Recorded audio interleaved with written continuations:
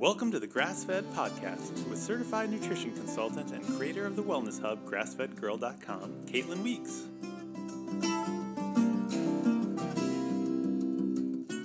Listen in while she interviews her natural-minded friends and colleagues about how to enjoy relaxed paleo and low-carb living.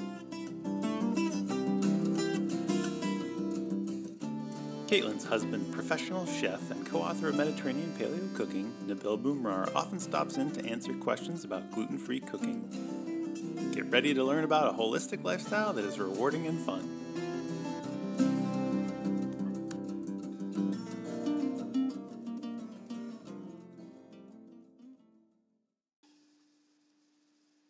Hi, everyone. Welcome to the Grass Fed Podcast. Thanks for joining us today. We're so excited because we have Leanne Vogel from healthfulpursuit.com.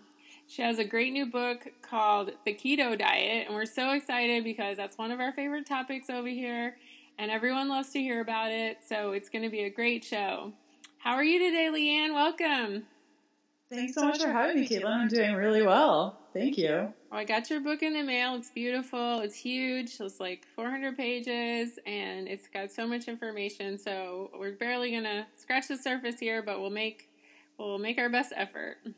Yeah, totally. I couldn't believe how just heavy it is. It's 4 pounds. You can just it's a lot of stuff. You could do a beginner's exercise routine with that. Yes, that's what I'm saying. When you're in the kitchen, you can just, lift it over your head maybe 20 times. Yeah, you could start out with like a chair workout and. Totally, yeah. You're feeling my drift, totally.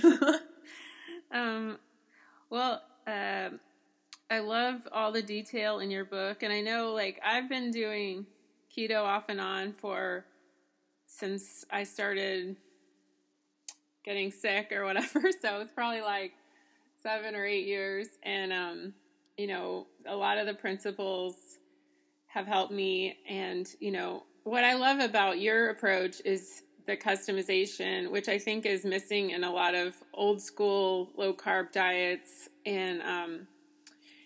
and I just love that. But we'll talk more about that in a minute. But let's just tell us a little bit more about your story and how you got into following the ketogenic diet and getting into nutrition and all that. You bet. So 10 years ago, I studied nutrition, and I was a raw food vegan at the time. I'd been vegetarian and vegan. I was on the raw food thing. And when I studied nutrition, I learned that maybe birth control isn't that great for you. And I had already been taking it for, at least 6 years. It might even have been longer at that point. And so I decided to go off birth control, and then I didn't get my period back. And the doctors were like, oh, don't worry, give it a solid year. And a year turned into 2 years, which turned into 5 years, which then was 6 and 7.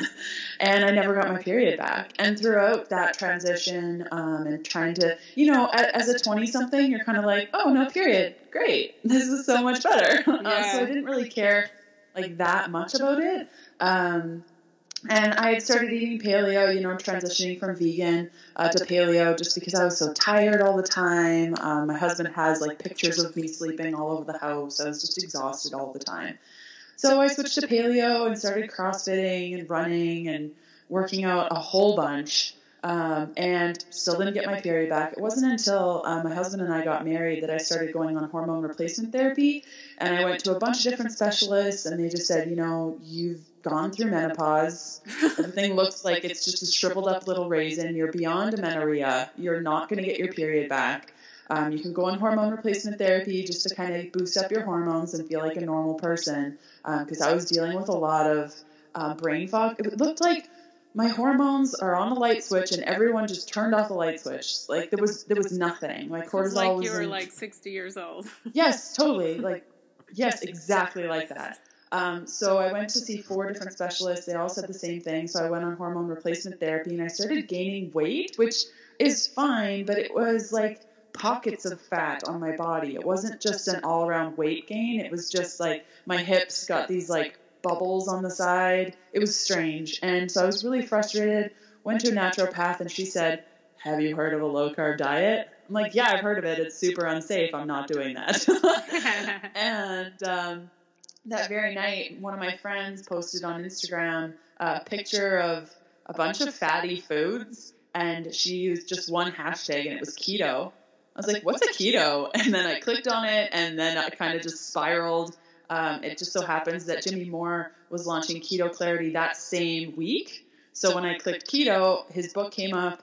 I contacted Victory Belt and said, hey, can I have this book? I want to review it.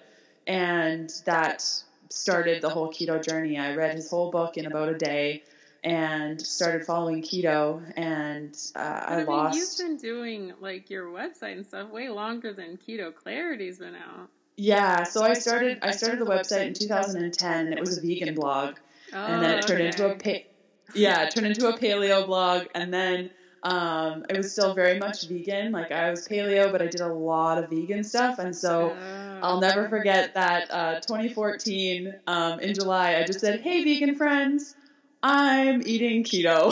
And I lost a lot of followers, but I also gained a lot, and a lot of actual vegans came along on the ride with me.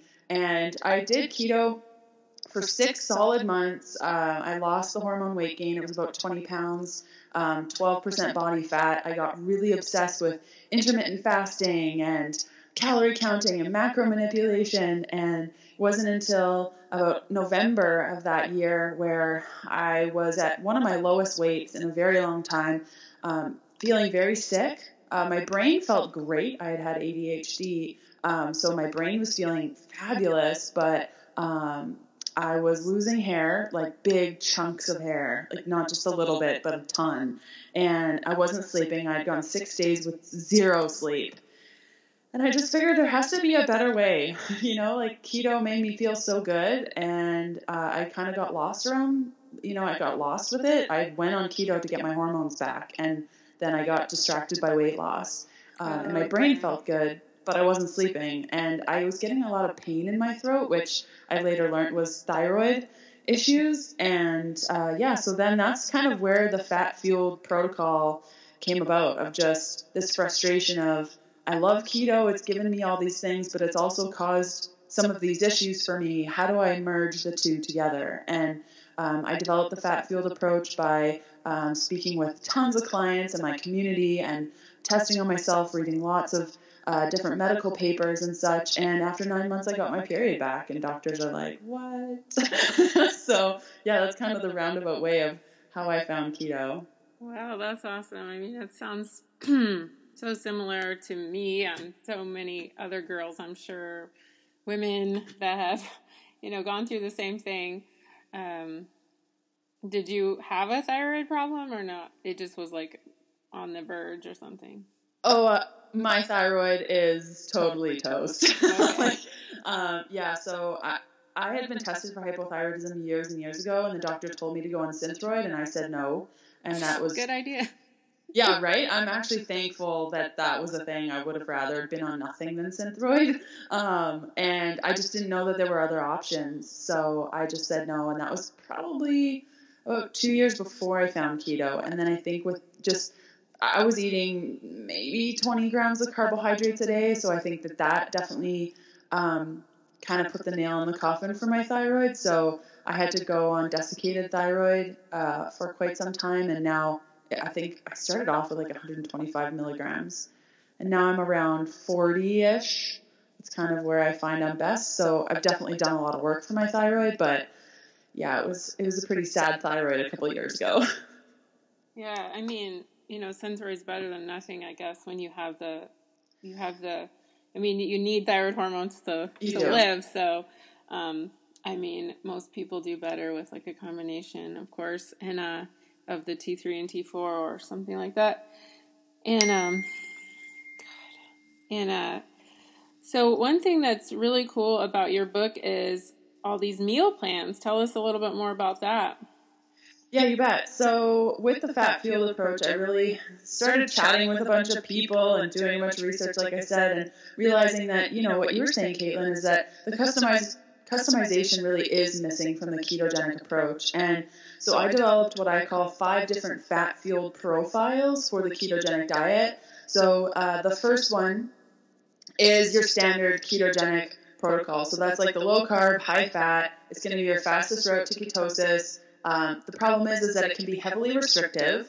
And if people, and I've seen this time and time again, if they're not eating enough protein, like they think, well, if moderate protein gets me into ketosis quick, then what if I don't eat any protein? Then I'll get into ketosis even quicker. So there can be issues with not getting enough protein intake, and that actually causing cortisol issues, adrenal dysfunction, and such.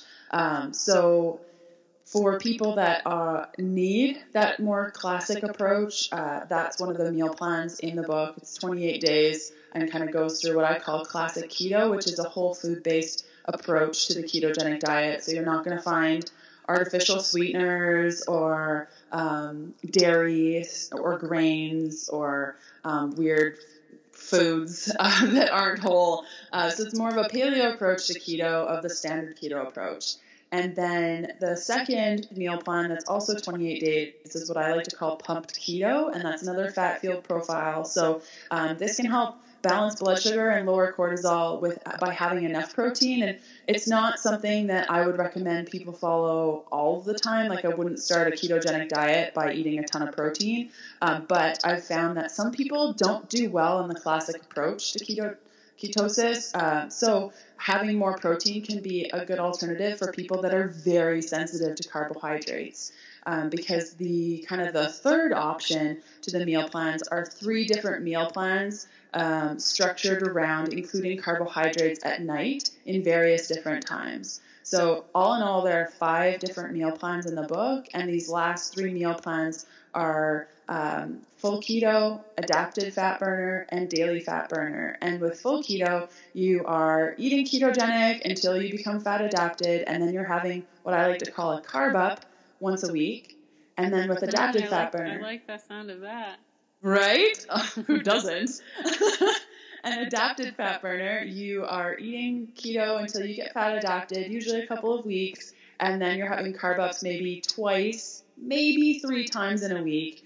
And then with daily fat burner fat fuel profile, it's right from the get-go. You're eating keto all day, and then in the evening you're having a touch of carbs. And the reason I put in the daily fat burner fat fuel profile is that there are some individuals that their body is so imbalanced and in need of so many nutrients and things that the thought of going through the ketogenic process and upping electrolytes and, you're going to not feel that great as you switch over is just too taxing on their body for that current point. So the daily fat burner fat fuel profile is great for people perhaps with adrenal dysfunction, like very serious adrenal dysfunction, fibromyalgia, even if you have very intense hypothyroidism. So to kind of take people through how to be ketogenic without having to go through that massive process of becoming fat adapted.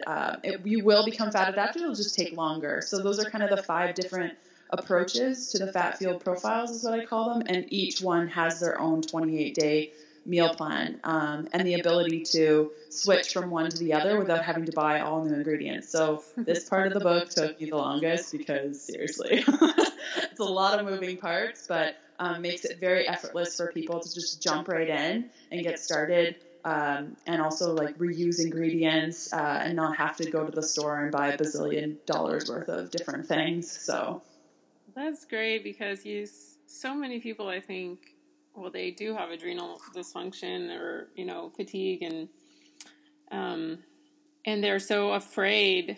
I mean, they may not know it, of course, but they get so freaked out about this keto flu thing, and then they won't even try it, and it's like, well, that's really mild. I mean, really short time, and that's great that you kind of ease them in or give them options like start from here. And that's what I love about, I feel like I've kind of done all the phases of your meal plans for myself without even knowing it, because it was like, okay, I'm not feeling so great, so I'm going to, shift this or shift that. But you've done all the work for people so they don't have to spend like 10 years doing it like I did.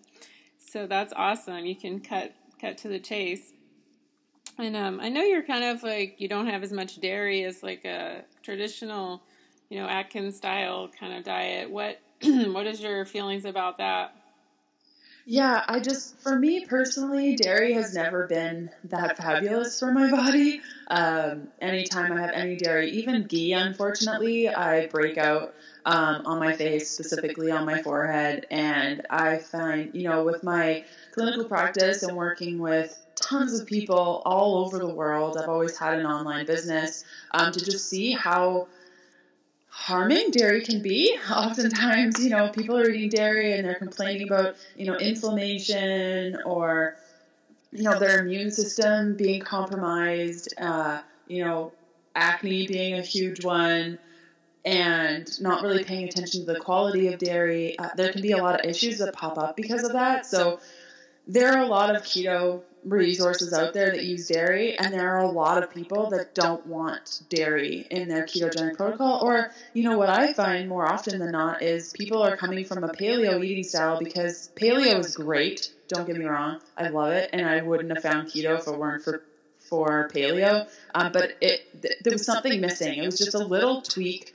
of just something. And so I find a lot of people come from paleo of just like, it's right, but it's not. Like, there's just something missing. So I wanted to make it accessible to those people of, a lot of us paleo peeps haven't been having dairy.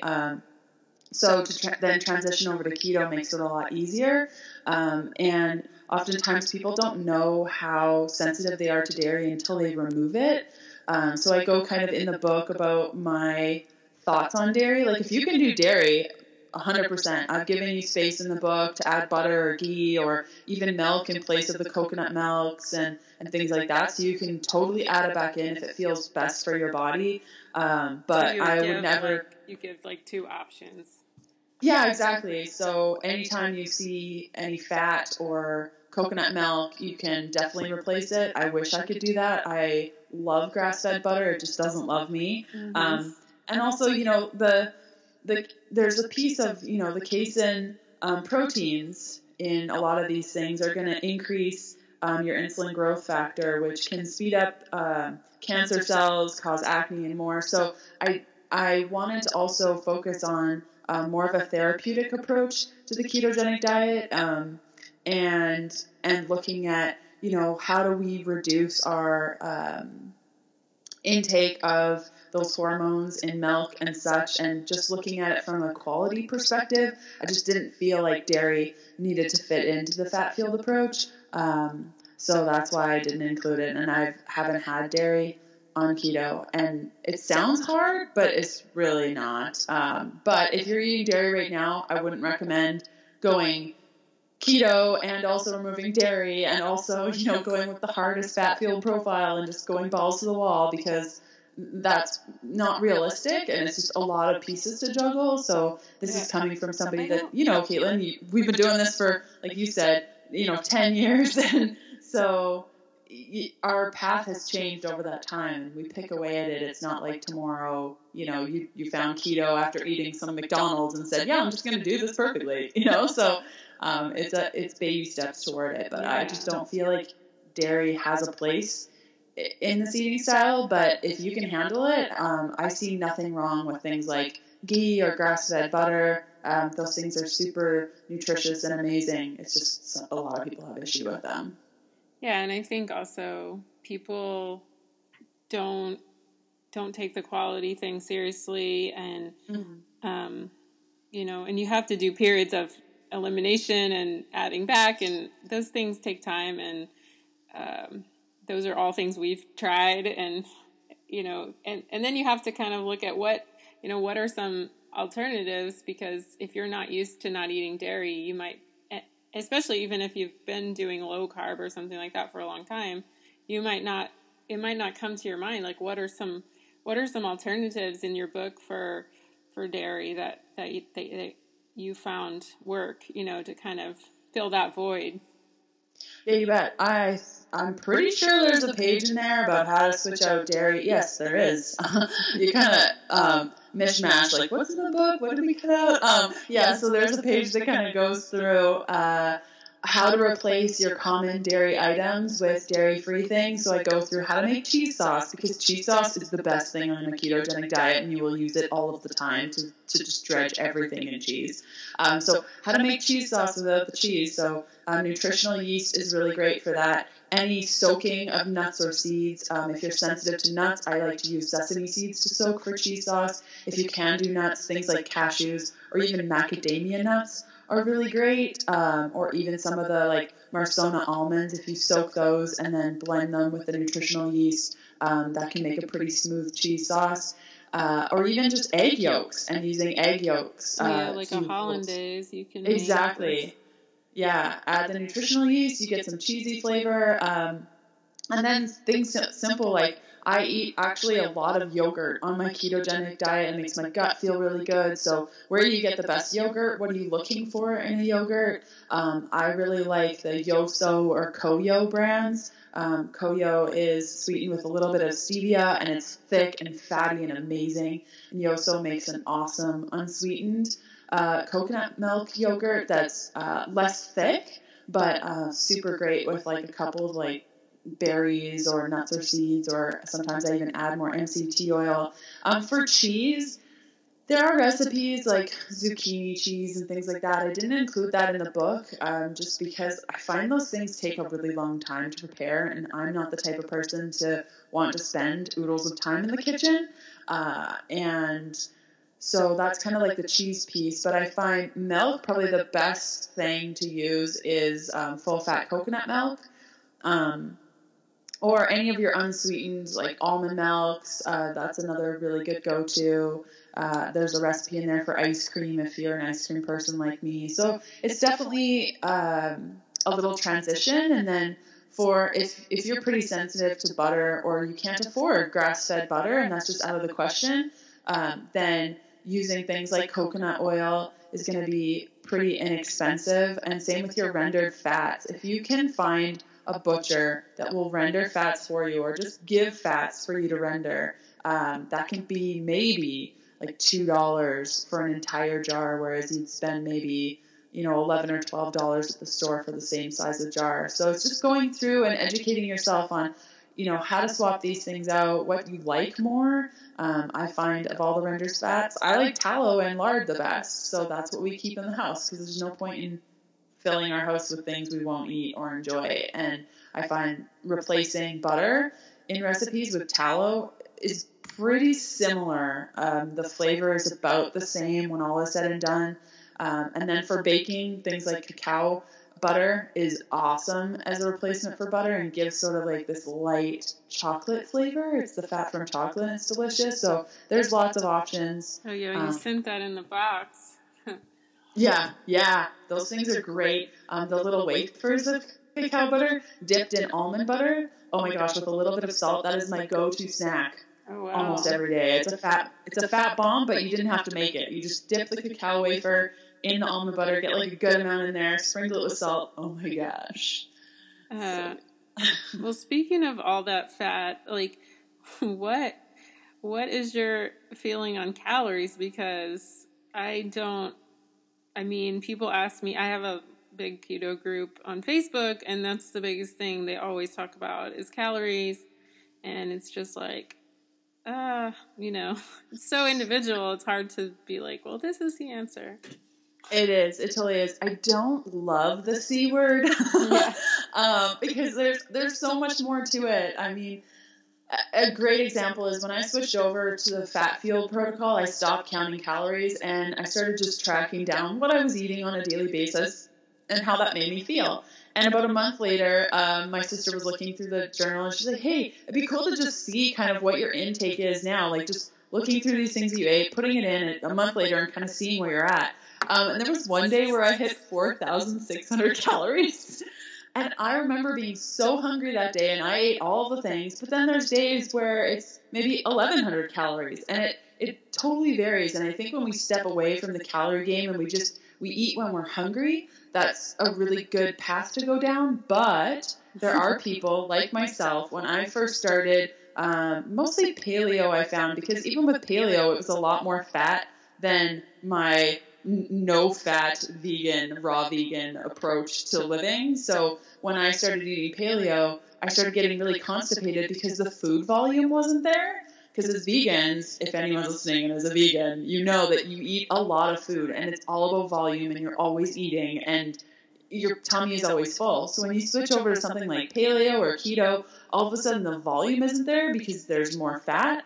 And so that can be challenging for people if they're volume eaters to switch over to a ketogenic eating style. If you approach keto as a volume eater, you're probably going to eat too much for your body and not even know it because you feel like you need that fullness. So I would just be mindful of that. If you are a volume eater and you're switching over to keto and you need to feel that fullness, it's important for you to perhaps go on more of a protocol where you're eating a ton of foliage at first, just to kind of make that fullness feeling without using fat to fill you up, because fat is almost triple the amount of calories than, a carbohydrate would be. So you kind of have to make sure that you're not using fat like you would carbohydrates, because it's a different fullness feeling and there's going to be a transitionary period. I find sometimes it can last up to 2 months until people are okay with not having that full feeling in their bellies. And now, when I eat, I feel satiated by how I'm feeling with all the fat in me as opposed to that full volume feeling. So I think that's where people have the most issue with when it comes to calories and a ketogenic diet.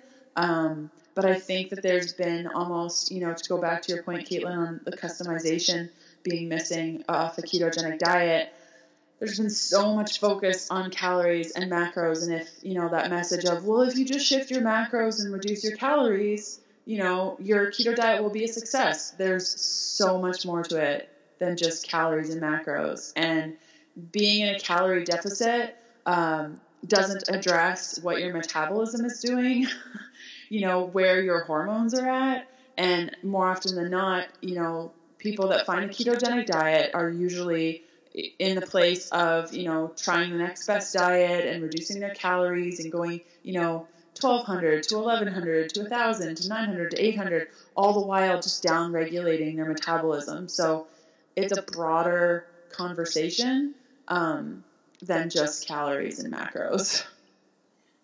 Is that kind of where carbing up comes in your meal plans?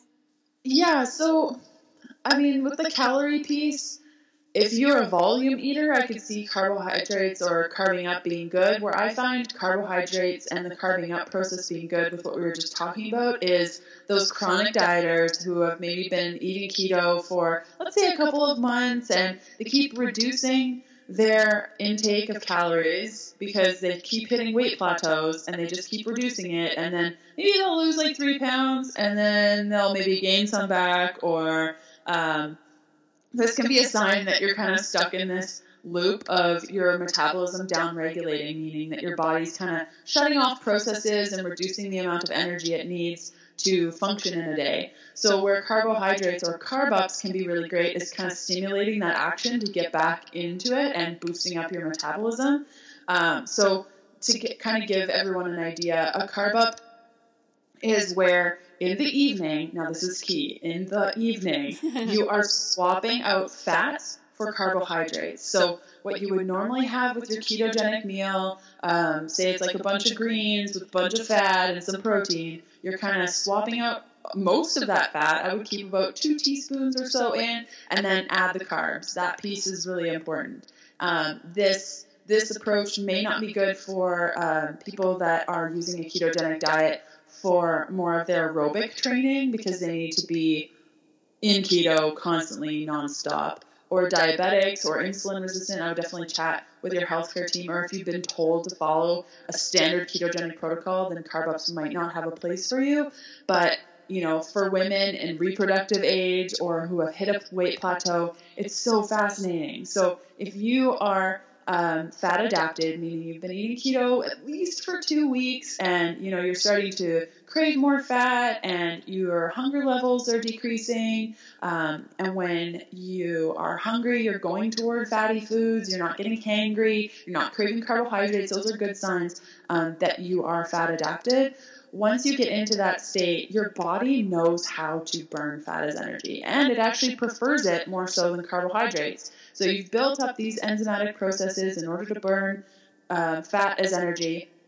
And when you eat a touch of carbs, what's going to happen is, especially at night, you are going to avoid brain fog, because we know that when you eat carbs first thing in the morning, all you want is like more carbs, and then you get like foggy brained in the afternoon, and then you eat more carbs. You're going to avoid that energy crash, accelerate fat. Pardon me? Might help with their sleep. Yes, huge. Yeah, because it's going to boost up your serotonin, increase tryptophan, and then that helps to boost your serotonin, which will help you sleep through the night. And yeah, way better sleep, increase your insulin sensitivity, boost up your leptin. So what happens when you have these carbohydrates, and we're not talking about like pounding a dozen donuts, we're saying like, have a sweet potato and take out some coconut oil, put the sweet potato in, have it with some greens. Like, think of a paleo meal with some sweet potato, and you have that, you go to bed. The next morning you wake up, your body's burnt through generally all of those carbohydrates. In fact, it was so interesting when I was doing the research on carb ups and like why they're important and how they even work, because I was doing carb ups and the next morning I would be right back into ketosis and like, what? Your body actually will maintain about the same calorie burn for protein and fat throughout your sleep, but about 4 hours in to about 1 hour before you wake up, your carbohydrate burn increases. So when you wake up in the morning, chances are you're back into ketosis, you've reset your leptin, which means you probably won't be hungry first thing in the morning, and you'll likely be able to fast all day, and you'll break the fast in the evening, and you'll be fully ketogenic, and you're just going to eat the same keto foods until you need to do a carb up again. And what often happens is this stimulates the body to lose that excess weight. It can be really helpful for freeing up your food choices. So there's nothing worse than being on a ketogenic diet, and you go out with girlfriends, and it's somebody's birthday, and you really want a piece of cake, and you're like, no, it's not keto, I won't have it, and everyone's enjoying it, and then you go home and you eat 4 bags of chips because you didn't have the piece of cake. So it's just about, focusing in on how carbohydrates can also be helpful, and making keto work for your life instead of against it. We talked about leptin sensitivity, sleeping through the side effects of having carbohydrates, balancing hormones. So there are a lot of reasons why having a carb up practice is okay to do. Yeah, that sounds great, because I know it kind of helps to deal with some of the reasons why people, like paleo experts, are anti-keto, because kind of negates those objections when you get a little bit there added in. So we had some questions from some of my keto group people. One lady wants to know, Tori S. wants to know, how can I keep my energy levels up when following a keto and doing HIIT workouts daily? Yeah, so it really depends, Tori, on where you're at with your ketogenic approach. If you've been following a ketogenic diet for a couple of days, you probably won't feel great in your HIIT workouts. If you've been following them for maybe 2 weeks, so the issue with HIIT, and it's not really an issue, but it's an issue with ketosis, is that your body needs glycogen in order to do your HIIT workout. It can't really, like gluconeogenesis, which is the conversion of protein or fat into carbohydrates, is kind of a slower process. So when you're doing your HIIT workouts, your body can't work quick enough to convert your fat or proteins over to glucose quick enough for that workout, because it's over quicker than your body can get started with the gluconeogenesis, really. So if you're doing, HIIT workouts daily, and you're in first off is, are you in optimal hormone health? Are you getting a really awesome, solid menstrual cycle? It's lasting about 5 days. It's not painful. The flow is pretty good. You're not clotting. These are just signs that perhaps, working out every day, doing those HIIT workouts is maybe too much for your body. How's your cortisol? All those things. But if you are in optimal health and you're doing these HIIT workouts, you're just not feeling your best, I would highly recommend looking at your carbohydrate intake and playing around with carb ups. I know that when I was doing daily HIIT workouts, there were easier HIIT workouts and really intense HIIT workouts. So you can kind of play around with, can you get away with the less intense HIIT workouts and just doing them in a ketogenic state, and the more intense ones preparing for it. And what I mean by preparing for it is there are a couple of options. The first one is that if, say, on Saturday, you're going to do a really intense HIIT workout, Friday night you may want to carb up. And then Saturday morning you're going to do your HIIT workout, feel really great. That option might work for you. The second option is doing your HIIT workouts and then carving out right after. So maybe doing this really intense HIIT workout, say around 4 o'clock in the afternoon, and then having your carbohydrate right after. If you are more of a HIIT workout morning person, then another option, knowing that you're fully fat adapted, would be to have your HIIT workout in the morning, have maybe half of a banana and a protein shake, and then go about your day eating keto and either do a carb up that night or not. But what should happen is if you have done a really intense HIIT workout, if you're concerned with, like, did she just say have a half a banana on a ketogenic diet after a workout? What happens is right after you've worked out, your body is susceptible and your muscles are like craving that glycogen. So the minute you have that banana, it's going right into there and feeding those muscles, and it's actually going to help with muscle growth. Now, because you said that your energy levels suck on a ketogenic diet and doing HIIT workouts, these can be some great options for you. But if there's anyone else listening other than Tori that's like, I don't understand, I feel great on my HIIT workouts on keto, then keep doing what you're doing. But because Tori's saying that it's not working for her, there are other options out there, and I would definitely look at carbing up in different times of the day, depending on where your workouts are situated. I find that, when I really got into ketosis with my HIIT workouts, I found the best strategy for me was doing the HIIT workout at around 4 o'clock, waiting, going home, making dinner, making it a carb up, having that, and life was good. But it'll depend, because you said your energy levels were low actually during the workout. You might find that you are better off doing a touch of carbs before the workout.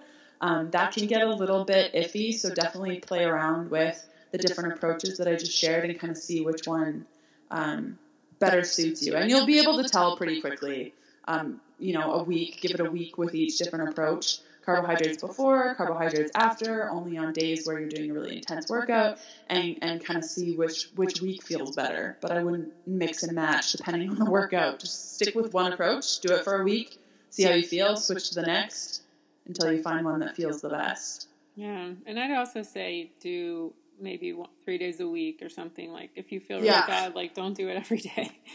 Totally, that's a lot of HIIT workouts to be doing daily. That's intense. Like, if I work out once hard, the next day I kind of like do a walk or something. Like, I mean, totally. But that's somebody, with adrenal fatigue and Hashimoto's, so. Same here. Yeah, one HIIT workout a week, I'm good. Yeah, I mean, I can do like 2 or 3, but they're not back to back. Yeah. So you hear a lot about people who want to go to the doctor, and then their doctor's like saying that keto, like low carb diets, are bad for your liver and gallbladder, and some people have their gallbladder out, and they get all freaked out, or maybe they have. They have gout and they have no purines. And so they get all freaked out about, how low carb diets are going to affect their liver and gallbladder. What do you think about that?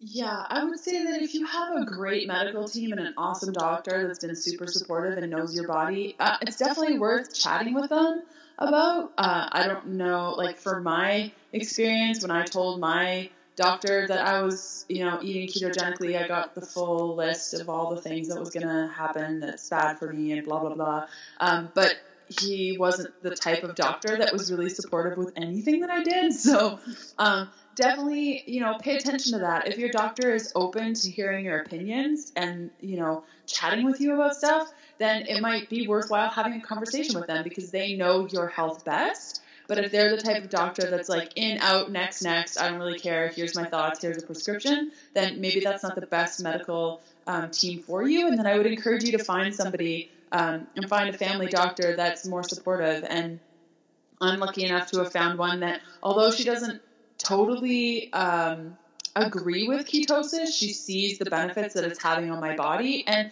I think any doctor that, depending on where your health status is, if they're like, yeah, let's try it for 3 months and do some blood tests and kind of figure it out, that's a cool doctor that's open to learning. And even so far as dentists, like I was at the dentist the other day and we were chatting and he didn't know I was on a ketogenic diet yet. He's like, oh yeah, he was talking to another client and he said, oh yeah, I'm seeing a lot of decay here. You might want to look into more of a high fat ketogenic diet because that can be helpful. The carbohydrates are really hard on your teeth. And I was like, what? So there definitely are medical professionals out there to support you in this, but I would say overall, what you're probably going to hear from a doctor is, yeah, it's really hard on your liver. If you don't have a gallbladder, don't do it. Your kidneys are going to shrivel up and die on a ketogenic diet. You're going to get kidney stones. It's really hard on your kidneys. So the first off is your gallbladder. You can completely do a ketogenic diet without a gallbladder. The only thing the gallbladder does is really store the bile, but your liver is going to be making the bile. Gallbladder is just the place where it's stored. So just because you don't have a gallbladder doesn't mean you can't digest fat. It's just not going to be as powerful as somebody who has that store ready to go. So if you don't have a gallbladder or perhaps you have low gallbladder function, some things that can be very helpful for you is making sure that you have an ox bile supplement. So these are your enzymes likely that your doctor gave you when they removed your gallbladder or told you that you had a low functioning gallbladder. So you want to make sure that your gallbladder supplement and your enzymes have ox bile in it, and that's going to help you digest your fat. Another big one to help produce bile and break down fats is going to be sauerkraut juice. And in fact, Farmhouse Culture, one of my really dear friends and amazing companies, just came out with what they call a gut shot. And it's sauerkraut juice in a bottle, and you can just buy it at the health food store and drink a couple shots of that a day. I do it with every meal because it's delicious and makes my digestion awesome and my skin bright and amazing. So something like that can be really helpful for people that have low functioning gallbladder or even just anyone on a ketogenic diet that wants to make sure that they're actually absorbing their fat properly. And then when it comes to liver and kidneys, I mean, your kidneys do function differently on a ketogenic diet. There is going to be a different transfer of water, especially when you first get going, because every gram of carbohydrate that you eat or that you're storing is going to come with 4 grams of water. And that's why you see a lot of water loss initially when you start a ketogenic diet. So your kidneys do play a role in that. So if you have massively dysfunctioning kidneys and you've had issues with your kidneys, I would definitely chat with your medical team about that. As for your liver, there are definitely concerns as your liver is part of this process of becoming ketogenic. A lot of the times it can be more of a therapeutic practice, but I would definitely chat with a doctor that respects your opinions. That's a big thing and is open to kind of playing around and watching things in order to see whether or not a ketogenic diet would be good for you. Those are some great tips. I always think of the doctors that your insurance pays for, and then you have to have another set that you pay for, and then you kind of balance out the advice of the two. That's my approach anyway. And I know you're in Canada, so, we're all jealous of you, but anyway, the constipation, that's a big thing that people complain about in my group. What are some ideas? And, you mentioned a little bit about that earlier, but I mean, it can be a big problem for people. And what are some things you found about that? Yeah, you bet. It was a huge problem. Pardon me? When they're transitioning to a ketogenic diet or low carb diet.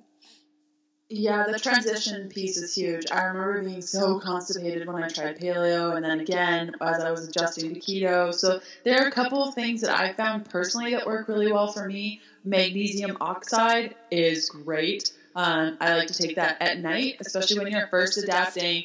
Take it at night, preferably on an empty stomach with a bunch of water. The next morning you wake up, it might take a couple of days, but in the morning you should have like a good bowel movement. If it starts to get too liquidy, you know you've taken too much, and then just back off. And then there's making sure that you're having enough electrolytes, because that can definitely play a role. So something like a keto lemonade, which is in my book, The Keto Diet, that can be really helpful to just make sure that you're having enough of those electrolytes. There's also, chia pudding. Like, that stuff is magic. So all you gotta do is put like a tablespoon of chia and maybe some fat, like full fat yogurt or milk if you can do it, or coconut milk if you can't, or unsweetened almond milk. Just let that sit overnight and it'll get very gelatinous. And that stuff is so great if you have that in the morning. If you do more of the fatty coffees, I would advise putting a little bit of chia in the fatty coffee and blending it, and that can be helpful as well. Just making sure that you're having that fiber that's going to help you go. Vitamin C can also be really great. The sign that you've taken too much vitamin C is diarrhea, so you can kind of play around with taking enough vitamin C that it keeps your bowels moving. Water intake is really big. I find when I was first adjusting to keto, I wasn't as thirsty as I was normally, so just making sure that before I felt the thirst, I was making sure that I always had water around. And then you have more of the gut health things, like, taking a daily probiotic. The gut shots or sauerkraut juice can be really great just to keep things moving, making sure that you're having enzymes with every meal, or maybe you have apple cider vinegar before meals, and just make sure that you're kind of setting the digestive stage for stuff to be broken down. And then with MCT oil, MCT oil for some can cause some gastrointestinal issues. So just be mindful, oftentimes what will happen, and happened to me, the first day of my ketogenic diet, I ate way too much fat. Like, it was just too much. I needed to baby step in. So you might think, MCT oil, it's going to give me ketones. I'll just have like a quarter cup of it. Maybe start small, like start with maybe a teaspoon, see how your body does, maybe a tablespoon, see how your body does, and kind of work up from that, because I think more oftentimes than not, we come at anything with, that all or nothing mentality of, nope, I'm doing keto, I'm going to hit 200 grams a day of fat, and like yesterday I had 10 grams because that's the way I was eating yesterday. Just kind of like ease yourself into it, and definitely pay attention to your gut. Do the magnesium, the vitamin C. If you don't want to do more supplements, go toward making sure you're having enough fiber. There's actually a great recipe on my website called flax focaccia. If you just Google like Healthful Pursuit flax focaccia, you'll find it. And that was like my saving grace when I first started keto, to just like eat that every day. And my gut really liked it. The constipation thing also, definitely that's a big symptom of thyroid dysfunction. So definitely get your thyroid tested. And the thing, I don't know if you have anything about resistant starch in your book, but that's one thing that has really helped me with constipation. So if you haven't tried that, just put like a tablespoon of like green banana or the modified potato starch in the Bob's Red Mill in your smoothie, and that's probably not going to mess up your ketosis too much, because it's, what do you think? Yeah, it shouldn't. Resistant starch should pass through that whole thing, and there's through your digestion and not affect your blood sugar. So I know that so if you're first starting a ketogenic diet, yes, 100% start right off with your resistant starches, because your gut's probably in a better place. But what I found is, after I'd done ketosis for like 6 months, when I tried to add resistant starch in, my gut was so just not in love with it. So I had to start very, very, very small. I think it was like an eighth of a teaspoon of the potato starch. Oh, wow. And kind of work my way up. So if you've been having starches and they're okay, just continue. And it shouldn't kick you out of ketosis. It should totally pass that entire piece and just go to your gut and not affect your blood sugar. Yeah, you may have you may have a lot of gas, but, if you're really constipated, who cares? Like, as long as you go to the bathroom. Totally. Get it out. Yeah. Totally.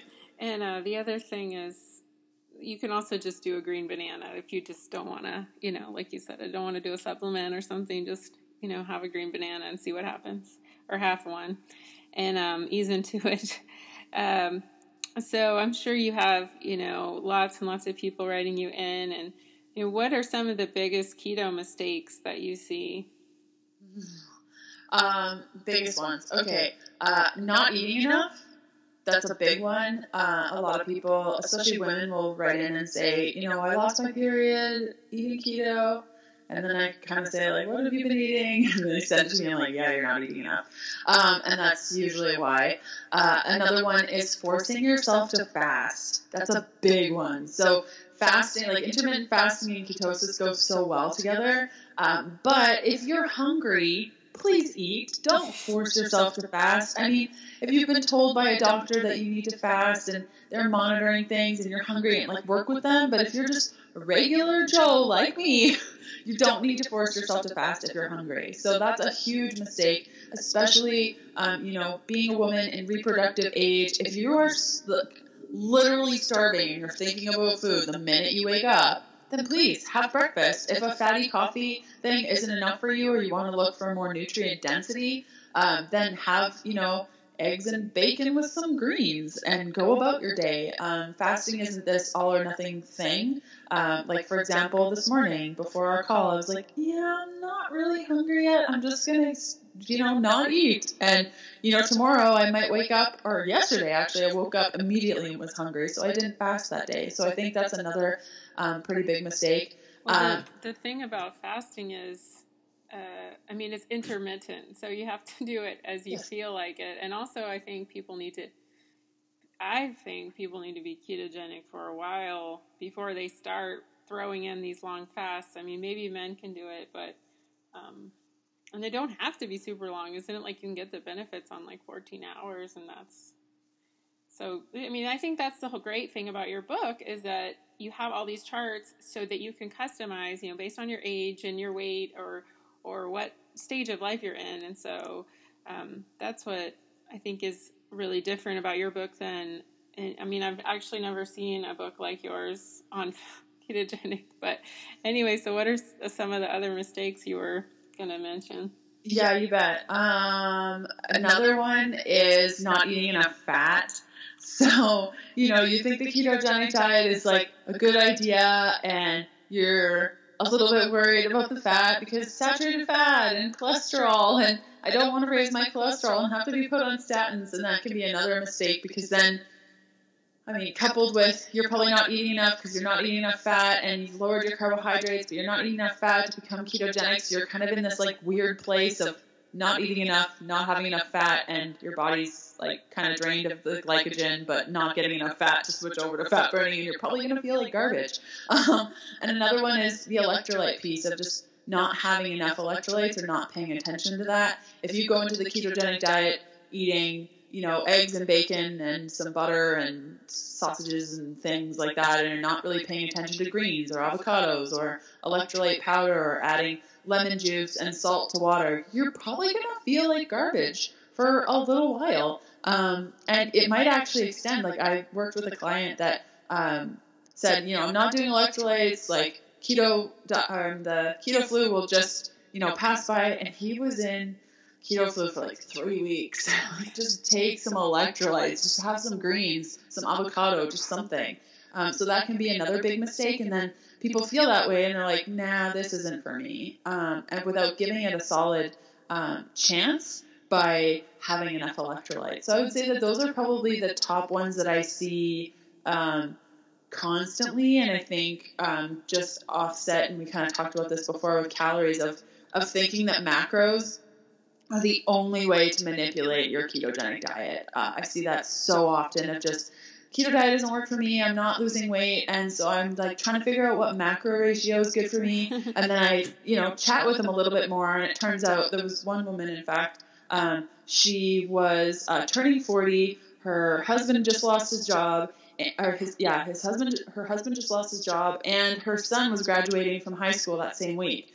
So she was feeling like her baby was leaving the nest, her husband, can't support them, and she was freaking out about that, and she's wondering why she can't be ketogenic, like it's just not working. And I'm like, well, stress is a huge piece to allowing yourself to be ketogenic. So there's so much more to the conversation than just calories, and I think oftentimes we focus solely on that without looking at the big picture.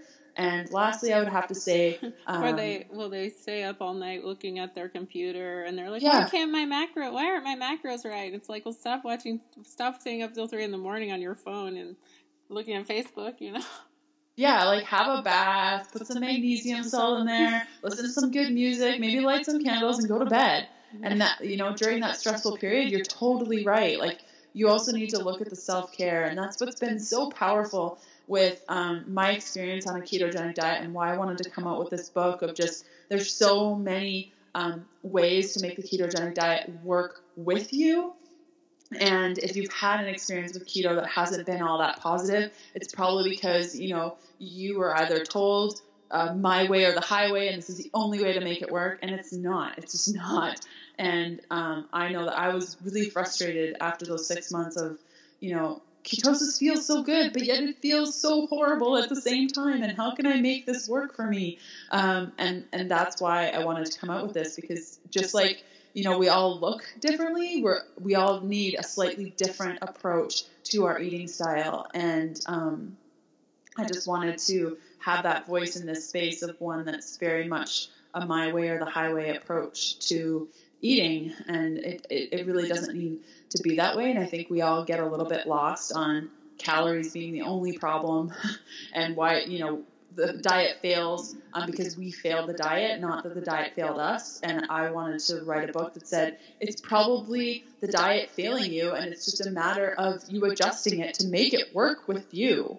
And that's a huge mistake that I see time and time again, of just thinking, I can't trust my body, I'm just going to follow this like scripture and it'll be fine, and then it's not. And then people think that they did something wrong, and that's not the case. Well, like you said, people are carrying, especially women, that's the whole mindset that we're familiar with, is that we carry the diet mentality through whatever diet we choose, and it's just like, okay, well, I have to cut everything, and then I'm just not doing it good enough or hard enough, Yeah, and then they're skipping the baths, and they're staying up late, playing around with their macros, and they could be cuddling with their kids and being happy. And, when you're in a stressful state, it's actually really hard for your body to maintain a state of ketosis. And so, your ketones can drop, you're not feeling your best, but, if you're cuddling up with your kid or having a bath or doing stuff that you enjoy, that's actually going to be helpful on your ketogenic journey. And being in ketosis and having your brain lit up for sometimes the first time ever. Like, I know after a couple of weeks of eating ketosis or eating ketogenic, having had ADHD for over 15 years, it was like, what? My brain just, I wasn't used to being able to think fully and clearly, and just all these emotions that I could feel that I couldn't feel before, and understanding what people were saying to me and not having to watch their lips and try to ignore everything else going on. It puts you in such a great place to also heal your body, because you get so much more in touch with your surroundings and what you need. And it's a really powerful place to be. And you mentioned, how do you know you're in ketosis? What kind of methods do you use to judge that? Yeah, so there are a couple of ways that you can go about it. If you're first starting out, it can be helpful to test for your ketones, but if you're coming from more of a blistered relationship with food, and you know that you obsess about weighing yourself and stuff like that, and it's just a slippery slope to counting things, I'll give you some other tools. But if you want to test your ketones, there are 3 different ways to do it. You have the breath, the urine, and the blood. The urine, it'll probably work for the first couple of weeks, and they're little test strips, and you can get them at the pharmacy for a couple of dollars, and you just pee on this little strip, and then if it turns like an eggplant purple color, then you know that you're in pretty deep ketosis. But the problem with this is once your body becomes pretty fat adapted, chances are you're not going to dump as many ketones into the urine. So oftentimes people will be eating ketogenic for 3 weeks and then test their urine one day and it says that they're not in ketosis, and they're like, what did I do wrong? It's actually like, what did you do right? Your body's using the ketones.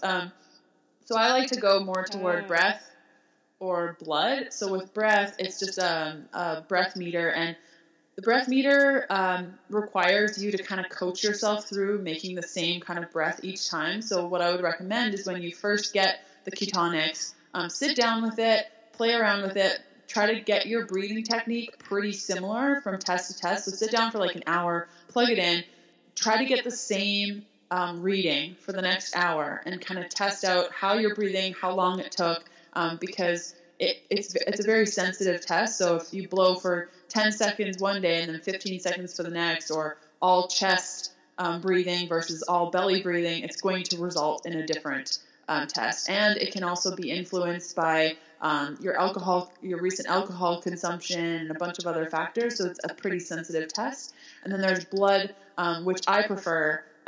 It's going to test the beta hydroxybutyrate in your blood. It's pretty accurate. The only problem is that it's pretty expensive. So I recommend, like, for the first 30 days, track, your ketones with your blood. Get a feel for when they raise with different things, when they get lower with different things. Take note of how you feel when they're higher, how you feel when they're lower. Write it down, journal, whatever you need to do. Make a little video for yourself, and then stop testing, because I was spending $280 a month on testing, and that's a really epic date with my husband, or an awesome sister date, or like anything, like getting my nails done, going to the spa. So I would rather do those things. But if you don't want to test, there are some signs that you can go for. Usually you're going to become kind of fat adapted or on your way in about the first 10 days is when you should start to feel more energetic in the morning. You shouldn't have energy crashes in the afternoon. When you crave food, like when you're hungry, you're going to think, oh, I want, bacon with greens, instead of, oh, I could really go for a pizza right now, and kind of just that fueling. Or when you're feeling a little bit off and you reach for something, it's going to be like a fat bomb as opposed to a granola bar. That could be another good indication that your body's in the right path. Fasting, like what you mentioned, Caitlin, it should come quite easily. So that's a good sign that you're becoming fat adapted. When you kind of wake up in the morning, you're like, don't really feel like anything. When you get less snacky, when you get less hangry, and that's like when you need food right now, there's no other option, you just need it. So those are kind of the signs that you can go off of that aren't tied to testing, but should give you a pretty good indication of whether or not you are on your way to fat adaptation. Yeah, you can kind of feel like this kind of buzzing or something. After a while, you just kind of know it, rather than having to worry about all the, paraphernalia. Yeah. But it takes a little bit of trust. And, well, I think that your book is awesome, and I think everyone is going to get so much out of it. And, if you tried keto and it didn't really work for you, then definitely, get this book and give it another shot, because there's a lot of customization options that you offer. And I think that's really amazing for people, because I think they need to really get to know their bodies on this journey, and not just have, okay, it's 20 grams of 20 total carbs or less, and that's it. That approach, I think, is, a little bit too extreme for most people. And so it's on the 11th, right? And there's just a few days. That's when it's going to hit the stores. Yeah, it will be on April 11th. It'll be in most bookstores across the U.S. and Canada, also online. You can get online information at ketodietbook.com. And in the U.S., it'll be at all Costco, I think almost all Costco stores, like on April 11th. So if it's April 11th now or later of 2017, you should be able to get it at any bookstore. So I'm pretty excited about all that. Oh, yeah. Costco's awesome. It has so many good ketogenic food options, too, so you can fill up your cart at a good price, and you can get your book at the same time, so that'll be awesome. Well, I will go to my Costco and take a picture for Instagram, so make sure you're following Leanne on all her channels, Is it always Healthful Pursuit? Yeah, so you can find me at healthfulpursuit.com, on Instagram as Healthful Pursuit. I also have a podcast called the Keto Diet Podcast, and I also made, like you're talking about Costco, I actually made a Costco keto shopping list, which you can get at healthfulpursuit.com/Costco. So if you're like, what can I have at Costco? Even, I'm snacky. What can I eat while I'm shopping at Costco? I've definitely included that as well for all Costco things. But yeah, Healthful Pursuit, Leanne Vogel, you can find me by any of those things. Well, thanks so much for coming on, and please share this podcast with somebody who is trying to get healthy and is a raw food vegan, and so they can get their period back. So we love having you on, Leanne, and please leave a review on iTunes if you're enjoying this podcast. Thanks so much for listening. See you next time. Bye-bye. Thanks.